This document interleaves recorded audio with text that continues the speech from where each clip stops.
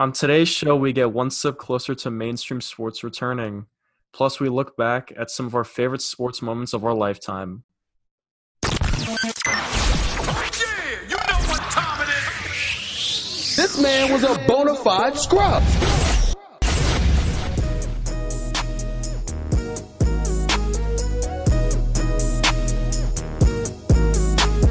Welcome back to the Bonafide Scrubs podcast. We have a fun Friday edition of the show for today.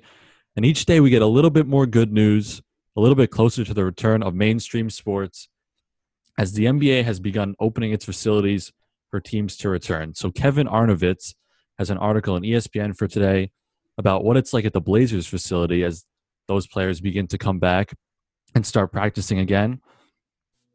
And basically what he outlines is that they have a rotation system for their team where 4 players will spend 90 minutes at the practice center at a time, and then each rotation will ensure that they won't come in contact with one another. So basically what they have is one player working with one coach, and they work at one basket, and that's all they can do. They can't go to the locker room.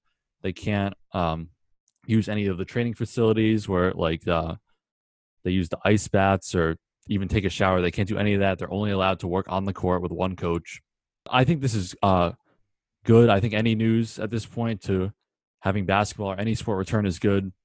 But the one thing that I wonder is how we're going to go in about a month or a little bit longer than a month from one player working with one coach and not interacting with anybody else to having full, playoff competition, 5-on-5, teams traveling to an arena, playing against each other, touching one basketball. I just don't know how we go from what it is currently to just full regular scenario. So, no, I don't know what you think. I don't know if you think this is going to be possible to do in such a short period of time. Yeah, there's only a few weeks they have left. They're going to start the season in July, but the NBA, it looks like they're interested in going to the playoffs instead of finishing the regular season, but LeBron and players have voiced that they don't want to just start in the playoffs because they're not really ready. If they're not even getting 5-on-5 at full experience, if they're only allowed to work with one coach and not use any of the team facilities. I don't see what's going to change in the period of time between now and even whenever the playoffs start, whether that's 1 month, 2 months, however many weeks, what's going to happen in order for them to feel comfortable allowing players to all be together and play together at the same time. But in order to get to that point, we have to figure out what the playoff format or what the format for the rest of the season is even going to be. An article by Zach Lowe in ESPN laid out a couple of scenarios for the postseason. One of them is just skip the regular season, go right to the playoffs, 1 through 8 in each conference, just like it always is. Another one is to have them reseeded 1 through 16, regardless of their conference. You just have the 16 best teams in the NBA. They would match up like an NCAA tournament, 1, 16, 2, 15, etc. And another one is to have a play-in tournament. The Western Conference 8 seed is pretty close in the standings.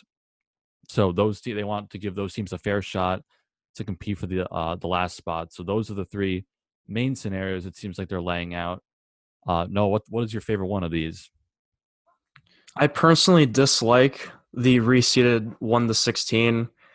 I don't know. It just doesn't feel as it doesn't feel as legit. It kind of destroys the whole conference thing. And 1 to 16, it should be really weird to see who's the best team. The Bucks, they have the best record, and I don't know who would be the 16th best team. But it would just be weird because we could have a Lakers-Clippers final if they reseed the teams, and that just doesn't feel as fair to the Bucks or whatever Eastern Conference teams, because they may have to go through more West teams and it'd be harder for them to get to the finals. Yeah, we sort of miss out on the playoff rivalries that have been getting established through the season. If we have the Lakers Clippers, that seems like sort of a guarantee Western Conference Finals, and who knows, we might not even get that matchup at all, whether it's the Bucks knocking out one of those teams or another team. So yeah, I think I do kind of like it because it's very different. I think it's exciting to see. I think the NBA has brought up the 1 through 16 scenario before this all even happened, and maybe this is a good chance for them to test it out. But again, it is going to mess around with some of the playoff rivalries and the potential matchups we could get if it was just a regular seeding. Yeah, I just personally like the original format, Eastern Conference champion versus the Western Conference champion. It's just kind of weird if you do 1-16, we could see a team like the Boston Celtics play like, I don't know, the Oklahoma City Thunder in the first round. That's just weird. Like, I want to see Celtics play the Sixers and their rivals who they always compete very hard against and want to beat really badly. So it would just ruin a little bit of the fun, I think. But in general, I do think that the NBA regular season, they should just play the last 10 games and finish that out correctly to get all the right seedings done. Because I know Damian Lillard, he voices distress for this. He did not enjoy that they would just skip right to the playoffs, and he didn't want to come back for the coming back to Disney to play the last couple of games. So the Blazers are like, I don't know, like 10th or 11th in the West. It would just feel like a more fair method if they do not go straight to the playoffs, because teams like the Pelicans and the Blazers would be left out, even though they're only a few games behind the 8th-seeded Memphis Grizzlies. So I think it would be more fair for everyone. Or I think they should just do what the NHL did and add some more playoff teams. The NHL is 24 teams, which goes into their playoff method, which is they're having 24 teams. So the Eastern Conference, the top four teams are the Bruins, the Lightning, the Capitals, and the Flyers.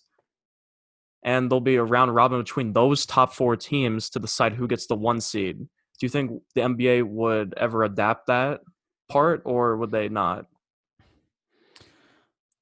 I don't know. I think I don't know how the players are going to feel about that. I think at this they're that far into the regular season, they might feel that everything they worked for up to that point has been wasted.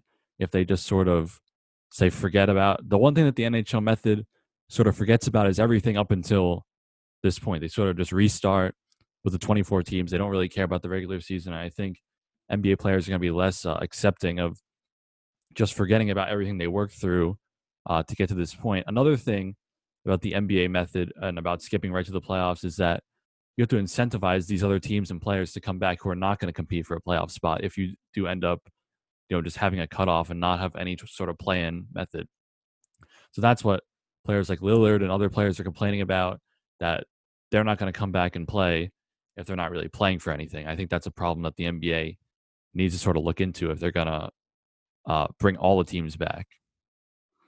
Yeah, as you stated earlier in the week, the NBA needs to play 70 regular season games to get their full or get their regional TV contracts. So maybe the NBA could threaten the players and take some more money out of the players' contracts to make them come back. They could threaten them like that. I don't know if that would go well, because Silver, he's a players commissioner, and he wants what's best for the players. So if the players say, a lot of teams are like, nah, we're not coming back, that teams are out of the playoff race, then so be it. Silver might just have to skip to the playoffs and do whatever method he would like to do. Threatening the players or going against the players is in the best interest of any league. As we've seen in baseball, the owners and players really can't get on the same page, and for some reason that's being made public, and it's been a big problem for the sport. And things are looking things aren't looking very good to begin baseball. So I think going against the players and not really allowing them to have a say in what happens, that's probably a bad look for your league, and it sort of stops any negotiation from going forward. Yeah, it's just very hard with the NBA and their contract situation. But with the NHL, as I stated earlier, they're going to have a 24 team, so they're kicking out the 7 worst teams. They basically have no chance anyway in making the playoffs. So as I stated earlier, the East. So each conference, there's obviously 8 playoff teams, just like the NBA, but they're adding 4 new teams to each conference. So for a total of 24. So basically seeds 9, 10, 11, and 12 are getting a chance. This would help the NBA and help Lillard and the Pelicans, and all those teams coming back. So I don't know why the top four teams have to play a round robin. So the East, as I talked about like a few minutes ago, the Bruins, Lightning, Capitals, Flyers, all just going to play each other once to see who gets the top seed. And then in the Western Conference, we're going to see the Blues, Avalanche, Golden Knights, and Stars play each other to see who gets that top spot. But then the NHL did a little interesting. So in the Eastern, so the qualifying rounds, so as I only stayed 8 playoff teams. So the other 16 are going to fight basically to get into the playoffs and get their seeding. So this is a little interesting reseeding idea. Maybe the NBA could follow, but the qualifying rounds are best of 5 series. In the Eastern Conference, we have the number 5 seed, the 5th in the Eastern Conference, the Pittsburgh Penguins, playing the 12 seed Montreal Canadiens, or the worst Eastern Conference playoff team that got in. And then the 6th seed Carolina Hurricanes taking on my number 11 New York Rangers, who actually were swept the season series against the Hurricanes. And number 7, the New York Islanders got in to play the number 10 seed Florida Panthers. The number 8 seed Maple Leafs versus the number 9 Panthers. I'll go into the West in a second, but Will, what do you think of this playoff method? I think it could create some exciting matchups, new matchups we haven't seen before, and basically it's fair because the 7 worst teams, they have no business being there. Like, I like seeds 1 to 12 having a chance to find their real seeding here, and best of 5 is fair to decide it, I think, and we're going to see some new interesting playoff matchups. Yeah, I like the bottom half of this method. I like a lot, sort of allowing the most teams as possible to compete. I don't know how I feel about whatever you said. The top 4, they have to play it out for the number 1 seed, right? Is that what happens Yes, in this the method? round robin, they all play each other once, from what I read. So yeah, the side seeds 1 to 4.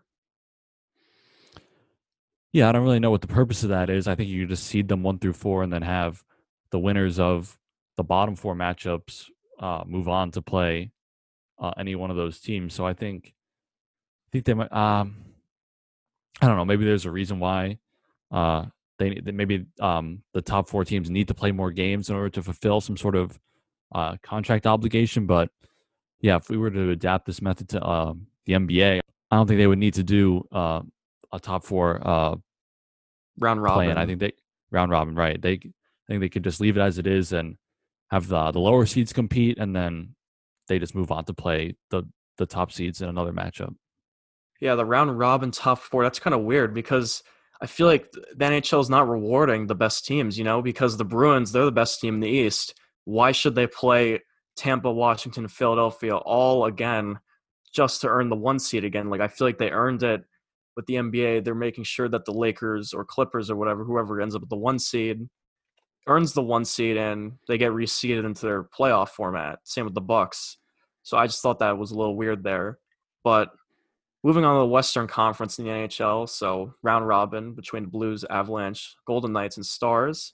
And then the rest of the playoff teams. So the 5th seed Edmonton Oilers are playing Chicago Blackhawks, a 12th seed.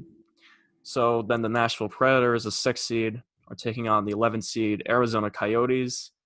Number 7, Vancouver Canucks versus the 10 seed Minnesota Wild. And then last but not least, the 8 seed Calgary Flames taking on the number 9 seed Winnipeg Jets. So we're going to see a lot of new matchups here. This format creates a lot of new, interesting stories for the season, I think. And it's actually kind of good that they didn't go back to the regular season, because playoff hockey, I feel like that is what needs to be shown on the big stage. You even texted me a few days ago that, wow, you were like, wow, I might even watch hockey because it's coming back. And playoff Yeah. hockey is great. So this is great for the NHL to put their product on the big stage, not caring about the regular season, and giving us fun, refreshing matchups in the playoffs. Yeah, I wonder why this hasn't been brought up at all in the NBA scenarios, because in the Zach Lowe article from before, they had no mention of sort of expanding the amount of teams that can compete in the playoffs. It was just either the regular playoff format or just completely reseeding it 1 through 16. So I wonder why they haven't had any talks of just allowing more teams to compete in the playoffs. Yeah, so with the NBA, they want 16 teams. I just they're not being clear about what they exactly want because I really like the NHL's idea. They did a great job laying out all the matchups and the ideas. With the NBA, I don't know why it's taking so long for them to decide something. They got to get going on their season. And Silver, I mean, if he wants to change the playoff format, it would be the best in a situation to decide it this season with the pandemic and this kind of weird season we're seeing. He might as well try it, and if it doesn't work, then we're not going to see it in future seasons. But if it does work, we can see it in future seasons and maybe spice up the playoffs and everything. But I just feel like the NBA, I want to see more. I want to see a traditional playoff and regular season games because some of those more basketball, the better, more money for the players too. So I don't see what's wrong with that. Yeah, I don't know why it's taking the NBA so long to come up with a format. The NHL is the first league, the first main league to really release an official step to move forward. The MLB hasn't done anything remotely close to that. They have a bigger task to fit in an entire season somehow. But yeah, the NBA is in the same position as the NHL. I don't know why it's really taking them so long to just come up with a solution. If the NHL can do it, the NBA can do it too. They overlap in many aspects. They have a lot of the same. They have a similar playoff format normally when things are not the way they are now. So yeah, I'm just confused as to why they've taken so long in making a decision here. Yeah, the owners and players need to get on the same page. But the thing I really like about the NHL playoff format is they're adding 8 new teams, as I talked about earlier, but they're giving more teams a chance, and the NBA is not, it looks like, as of now. So more teams with a chance, which will incentivize more fans to watch, and it could bring in more games, obviously, with more teams. They can bring in more TV ratings, which can help them bring up the cap and stuff. So the NBA, the players obviously lost like 25% of their contract. So why wouldn't they just like play 10 regular season games, go with the playoffs with 1 to 8 in each conference, and then try to get the maximum amount of TV ratings and games in there to help their salary cap for the next season because it's definitely going down. Yeah, the one problem with that is those teams that are just going to play their regular season games, they're not going to want to. So I think the NHL's method of expanding the playoff format to allowing more teams to compete is really the only solution you have. You incentivize the players to play. You get a lot more games in. So that's going to improve your ratings and everything like that. And it gets things moving. I think this NHL method is really going to benefit the other leagues, and they should sort of reach a similar conclusion as we go forward. Yeah, the NBA definitely should just copy the NHL playoff format, I believe. Great idea. Giving almost all the teams incentives to play. It's fair. Gains more money. I see only benefits to the 2014 playoff in the NBA. It gives Lillard and Beal on those frisk or fringe teams on the playoff on the 8th seed. So definitely is going to help them out in the long run. They're being incentivized to play. So with the NBA slowly moving along and the NHL already deciding what their fate is going to be, the MLB and the players and owners are not on the same page. The owners proposed a big pay cut for all the players. So if you make 563,000 up to 1 million, you will get 72% of that money. So you're losing 28%. And then if you make 1 million to 5 million, you'll get 50% of that. And if you make 5 million to 10 million, you'll get only 40% of that. So it keeps decreasing. So 10 million to 20 million, you will only make 30%. And then 20 million and up, like the Mike Trouts of the world, the Nolan Arenados, Aaron Judge, or actually not Aaron Judge. He doesn't make that much. Yeah, like Garrett Cole. How about? Yes, Garrett Cole. he will get only 20%, and that is very bad because the MLB needs to start treating their players better if they actually go through with this, because Trout and all these stars are the reason why MLB fans watch their favorite teams, because they have very good players on them that get paid a lot. And if you're taking it away from your best players, they're going to be pissed and not want to come back. It's going to be interesting to see um, if these top players who get most of their salary cut are going to really complain about it, because the public nature of everything going on in the MLB has been really bad so far.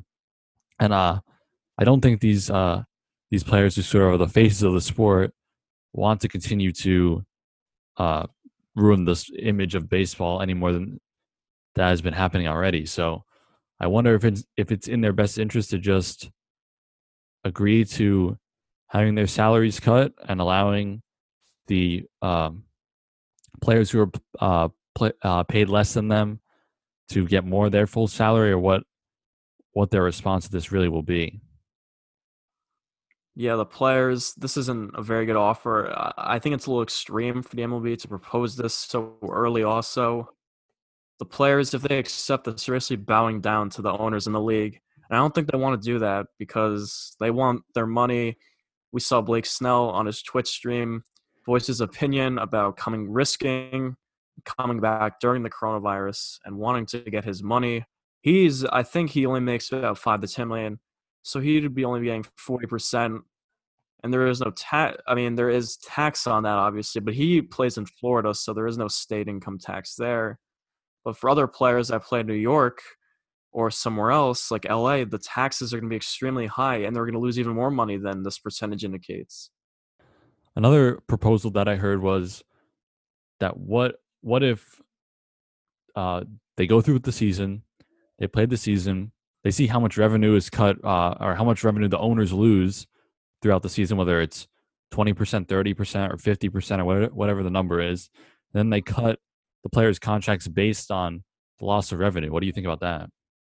I do actually agree with your point there that they should just play this season, and I don't know why they're proposing a contract and money, like certain percentages, to the players before the season even plays, because we don't know how much money they're exactly going to make from this season. They got to do 82 games, and then their style of playoffs, whatever that is, if the owners make a lot more money or make a lot of money, they could definitely pay way better than these percentages. I do believe that fans like income, like fans merchandise, fans attending the stadium daily, that's 40% of their revenue. So they are losing all of that 40%. So they get a max of 60% of money. But honestly, if they do end up expanding the playoffs, I think it's 14 teams or 12 or whatever they want to do with that. If they expand to like 20, let's say, or more, like the NHL, and give it a more even playing field for the teams after their 82 game season, they'll help definitely give the owners more money, more TV time and revenue, and that could lead to more happier stars and players getting what they exactly want from the league and their owners. Yeah, that seems like the most fair way to do it. You just see how much money comes in, and then you distribute it to the players based on whatever percentage they lost. So if the owners end up losing 50% of their expected revenue, the players lose 50% of their expected salary, because then that would just be even. I think the problem in baseball is that the players don't trust the owners to give them a fair share. So they don't, however much money they lose, they think that the owners are going to basically be lying to them and say they lost a lot more than they really did in order to pay the players less. Yeah, that definitely could be a possibility. But could you imagine being a superstar like Garrett Cole, who just signed his massive, massive contract with the Yankees, and then the coronavirus happens and ruins our lives, and then the MLB says to one of their marquee pitchers in a marquee place of New York, and they say, Garrett, you're only going to make 20 mil, dude. Or not 20 mil, sorry. You're only going to get 20% of your contract, dude. He's going to be furious because he just signed that contract. and he's playing in New York. He feels like he deserves it. The Yankees are one of the better teams. They're definitely going to be bringing in revenue from the playoffs.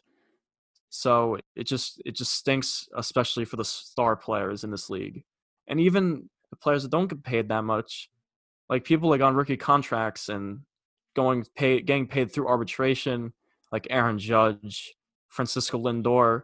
They're going to be paid not that much money. They're going to be like, why am I even playing at this point? I'm not getting paid like anything to play the game. Yeah, it's an unfortunate situation for everybody involved. The owners are going to make less money. The players are going to make less money. But it's going to be more unfortunate if, we get no baseball. They don't get to make any money at all. So I think they need to reach a conclusion soon if we're really going to get full baseball this year. How many more weeks do you think the MLB negotiations will be going on for, Will? I would think probably upwards of 1 to 2 weeks, and it could get sped up if these other leagues like the NBA and the NHL get going faster, and it could get slowed down if the other leagues don't reach a conclusion. But I think baseball, they need to get everything done within the next couple of weeks if they're going to have any sort of full season and make any sort of money. Yeah, because NHL, they decided on their playoff format already, as we saw. They're deciding to play in the middle of July, and the NBA is slowly thinking of new methods, going here and there with what they want to do with their star players. They already discussed hubs. The hub is Disney. The NHL has decided on hubs, and the MLB wants to play games in their home ballparks. So we're just going to have to wait and see. When the NHL and NBA start, it's going to put a lot of pressure on the MLB because they're losing out on money, on time, and the MLB is losing out on money to market their league. Okay, so on this Friday edition of the show, we're going to be counting down our top 5 favorite sports moments of our lifetime. I have 5. Noah has 6 because he has an honorable mention, so he can go first. With my first honorable mention, it is Patrick Kane, an American-born player of the Chicago Blackhawks. This happened 10 years ago, by the way. He, in the Stanley Cup Finals, Game 6 on the road, in overtime, he scored the game-winning goal at Philadelphia to seal the series, and the Blackhawks celebrated on the ice in front of Philadelphia. This moment meant a lot to me in hockey, even though I'm not a Blackhawks or Flyers fan or whatever, because I'm a big Rangers fan. But that was NHL about 10 years ago. It was my favorite sport, and I was obsessed with the Rangers. I used to watch the games with my dad. And so that was like my real first season of watching hockey. And the last game of the season, the Rangers were playing the Flyers. And whoever won that game was going to be in the playoffs. And the Rangers lost in the shootout. And that made me furious. I hated the Flyers' guts. I still hate them today. And the Flyers, I just wanted them to lose to whoever they play in the playoffs. They won their first round playoff series, the Flyers. Then round 2, I know that they were playing the Boston Bruins, and they were down 3-0, and they somehow came back and won, and I was just screaming. And then they played the Montreal Canadiens in the East Finals, and I was like, oh, come on. Yeah, no way the Flyers are winning this series too. Like, come on. They ended up winning that series, and they played the Blackhawks, who I respect the Blackhawks a lot. They're one of the original 6 teams. I like Patrick Kane, a lot of their players. And Patrick Kane scored the game-winning goal to kill the Flyers and end their hope in the Stanley Cup Finals Game 6. And I was just very excited. It was the first Stanley Cup Finals I really got to experience. And as I like rooting for the Blackhawks a lot, just like the Rangers. So it was awesome to see the team I hate lose to the Blackhawks. So thank you, Patrick Kane, for putting away the Flyers. Thank you. That's a pretty funny honorable mention. I definitely don't have any hockey moments on my list, so we cover that base. But my number 5 is Linsanity. And as a Knicks fan, this is really the first positive moment I could look to watching. It was, I don't even remember what year it was. What was it, like 2011, 12? He made those 12 starts before the All-Star break, averaging over 22 points, almost 9 assists per game. He had multiple game winners in that stretch. They went 9-3.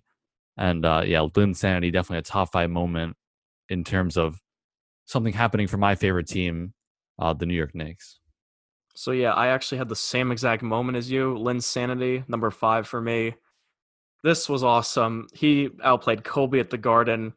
There was a lot of great moments. Like Linsanity, it could be considered an honorable mention for me because it's not one specific moment if you think about it, but he hit that game winner in Toronto. That could be solidified as the individual moment there. But yeah, that really got the sports world. I feel like everyone bonded at that time.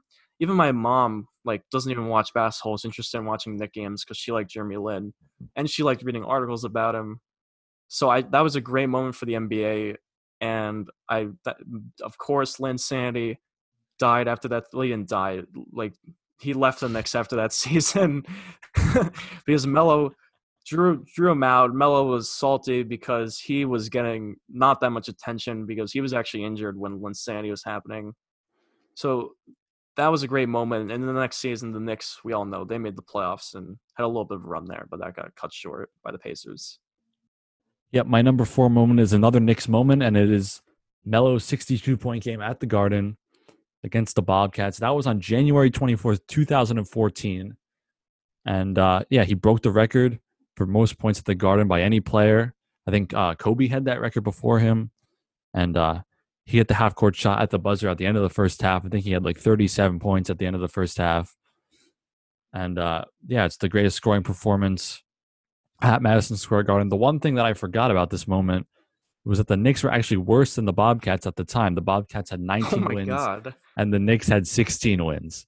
So the Knicks, they won that game by almost 30 points, but at that point in the season, the Bobcats had more wins than the Knicks, which I thought was funny. That was 2014, right? You said? Yeah. Yeah, that was the downfall of the Knicks there with they traded for Bargnani, and that's when Phil was hired as president, I believe. And we all know what happened to Phil Jackson, the Knicks fiasco there. But yeah, Melo, I remember you posted on your Instagram actually a photo of that how he hit the half quarter before halftime. Definitely a great moment. So my number 4. You didn't have that? You didn't have that anywhere on your list? No, I didn't actually. Only Linsanity is Wow. the Knicks fan. So number 4, it's going to be Johan Santana's no-hitter for the Mets. This was in June 2012, a few days before my birthday. I believe this was June 1st, actually. My dad was jokingly, like a week before, saying, hey, let's go get tickets to this Cardinals game. Johan Santana's pitching. And we didn't end up going, of course.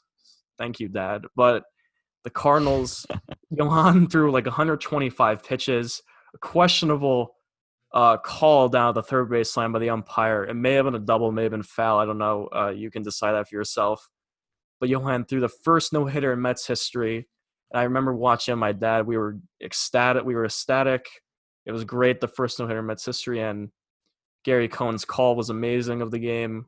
And it meant a lot because that was the first great Mets moment in my lifetime, I think. It happened in 2012 there. Wow, so you missed going to that game and watching the first no-hitter. I know. I could have went. That's really unfortunate. All right, well, my number 3 is sticking with the Knicks trend here. And You mean 4? I cheated. It's not really a moment, but is the 2013 Knicks entire season. They went 54-28, number 2 seed overall in the East. Carmelo was a scoring champ that year. JR won the 6th man, and it was just a really fun team to watch, and really the only good Knicks team I can look at and say that was a great team. So, yeah, the 2013 Knicks, even though it's not a moment, definitely deserve to make my list. As 5, 4, and 3 are all Knicks moments for me, which I didn't really realize until now, but oh well. Yeah, I only have one Knicks moment, actually. That's really interesting. So my next moment, number 3, it's going to be the Cubs winning the World Series here. Even though I'm not a Cubs fan, it's funny. I have an honorable mention for the Blackhawks and the Cubs. I guess I know. I looked at all my favorite teams, and you just looked at overall moments, which is pretty funny. Yeah, well, the Mets are my favorite team. I have more moments, but anyways, another Chicago team. I'm not a Cubs fan, obviously, but I just felt the pain, the emotion, the ride the Cubs fan had during the 2016 season. My Mets got eliminated by the Giants, I believe, with Bumgarner in the wild card game there. But I rooted for the Cubs. I don't know why anyone would root for the Indians in the World Series. The Indians actually took a 3-1 lead, and the Cubs came back. Game 7, I watched the entire thing, the celebration, everything. It was such a great moment for the Cubs. Maybe the greatest moment of the entire decade or 21st century. Over 100 years. Can you believe they went for 100 years? I know the Knicks are not going to win for 100 years, and it's going to be the same scenario for me. So they went. So the Cubs won Game 7, and I was like, I can't believe they actually won. That gives me hope with the Mets and the Knicks, but we're starting to lose hope with the Knicks there. So that is my third moment. All right, so my number 2 moment is, even though I was young, the Yankees winning the World Series in 2009. And this is the only championship out of all my favorite teams that I actually got to be alive for, which is pretty unfortunate if you think about it. But the Yankees, their only World Series of my lifetime, despite their crazy history.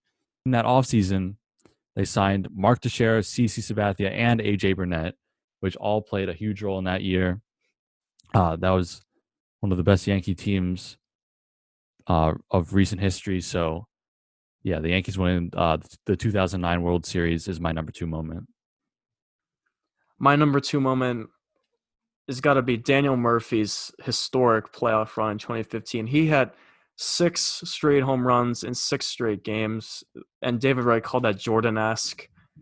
And he ended up hitting 7 home runs that postseason. He batted like .430 in the entire playoffs. And I really thought the Mets were going to win the World Series that year. I thought that was our year. Our pitching was coming around.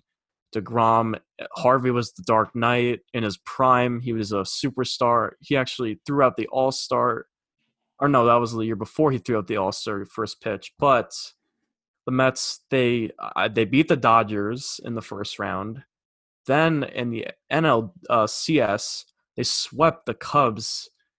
The Cubs, I believe they had a better record that year. The Mets won that series, and then they played the Royals, and I thought they were going to win. I really thought like Daniel Murphy is like he's like becoming Mr. November or something. He's becoming Mr. October.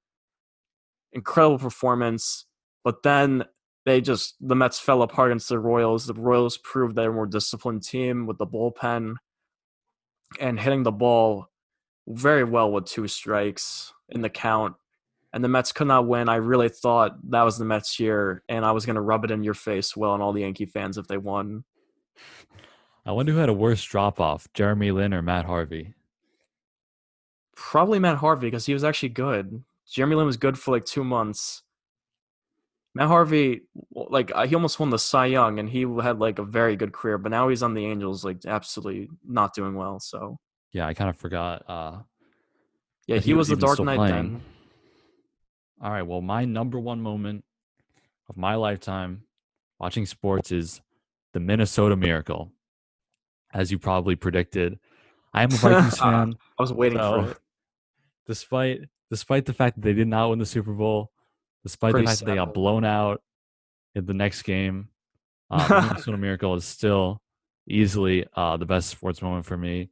And it's interesting because there's always those moments you have watching your favorite teams where you come up with the most sort of insane scenario in your head when they're losing, about how they could possibly come back, about all the steps that need to happen in order to make just like a ridiculous comeback. And in this moment, it actually came true. So that's a pretty indescribable feeling, and it definitely makes the Minnesota Miracle number 1 for my list. That's pretty sad, I guess, if it's your favorite moment, since they got blown out the game after. But I know, it doesn't matter. It's the best moment for the Vikings. Matter. It's the best moment. Yeah, that was a crazy game. I thought the Saints were gonna win, but yeah, then Diggs happened. Diggs sideline touchdown, as we all know what happened there. So my number 1 moment was no other than my Seattle Seahawks winning the Super Bowl in 2013 season, or February 2014 they won, but they beat the Broncos and Peyton Manning. I thought they were going to lose before the game was happening because the Broncos had Peyton Manning and the number 1 offense. I was scared because they were a lethal team back then, and Russell Wilson was in his second or third year at quarterback, and I wasn't sure what the team was going to do because the Seahawks just squeaked by the 49ers the round before. Well, the Seahawks, it opened up with Peyton Manning having a horrible snap from his center, running back in the end zone, and we got a safety right there. And that's basically all the momentum we needed because we ended up blowing them out 43-8. It was a stress-free game. I wish I could have won. It was at MetLife. And hopefully I see Russell Wilson lead the Seahawks to another Super Bowl. The Legion of Boom was awesome. And that is definitely my favorite moment. The only team I've out of my favorite teams win a championship. So that's it. Yeah, as somebody who doesn't care about either the Seahawks or the Broncos, it was definitely one of the most boring Super Bowls of at least the 2010s because it was just such a blowout and it wasn't even close. So if you think about all the other Super Bowls we've had in this decade or last decade, they've been really good and really close and really competitive. So that's definitely the one that you can just write off as a very boring blowout. Yeah, we've been spoiled with Super Bowls during this decade, and yeah, this was the blowout of the decade. Unfortunately for you, but for me, I was riding high. That was an awesome day. I hope hopefully Russell Wilson can bring us a Super Bowl. But I actually really like Peyton Manning. He's probably one of my favorite quarterbacks ever too, and the young guy Wilson outdueled him there. So great moment, definitely number one. Hopefully one day I see it. Hopefully the greatest moment of my lifetime is seeing the Knicks win a championship. You can attest to this. Yeah, that'll definitely take my number one spot if that ever happens, remarkably. Yeah, hopefully they win before like 103 years straight, just like the Cubs. They didn't win for like 100-something years. So hopefully the Knicks can bring us a championship one day. All right, well, that has been our top 5 lists. Maybe we'll do more things like this in the future on other Friday shows.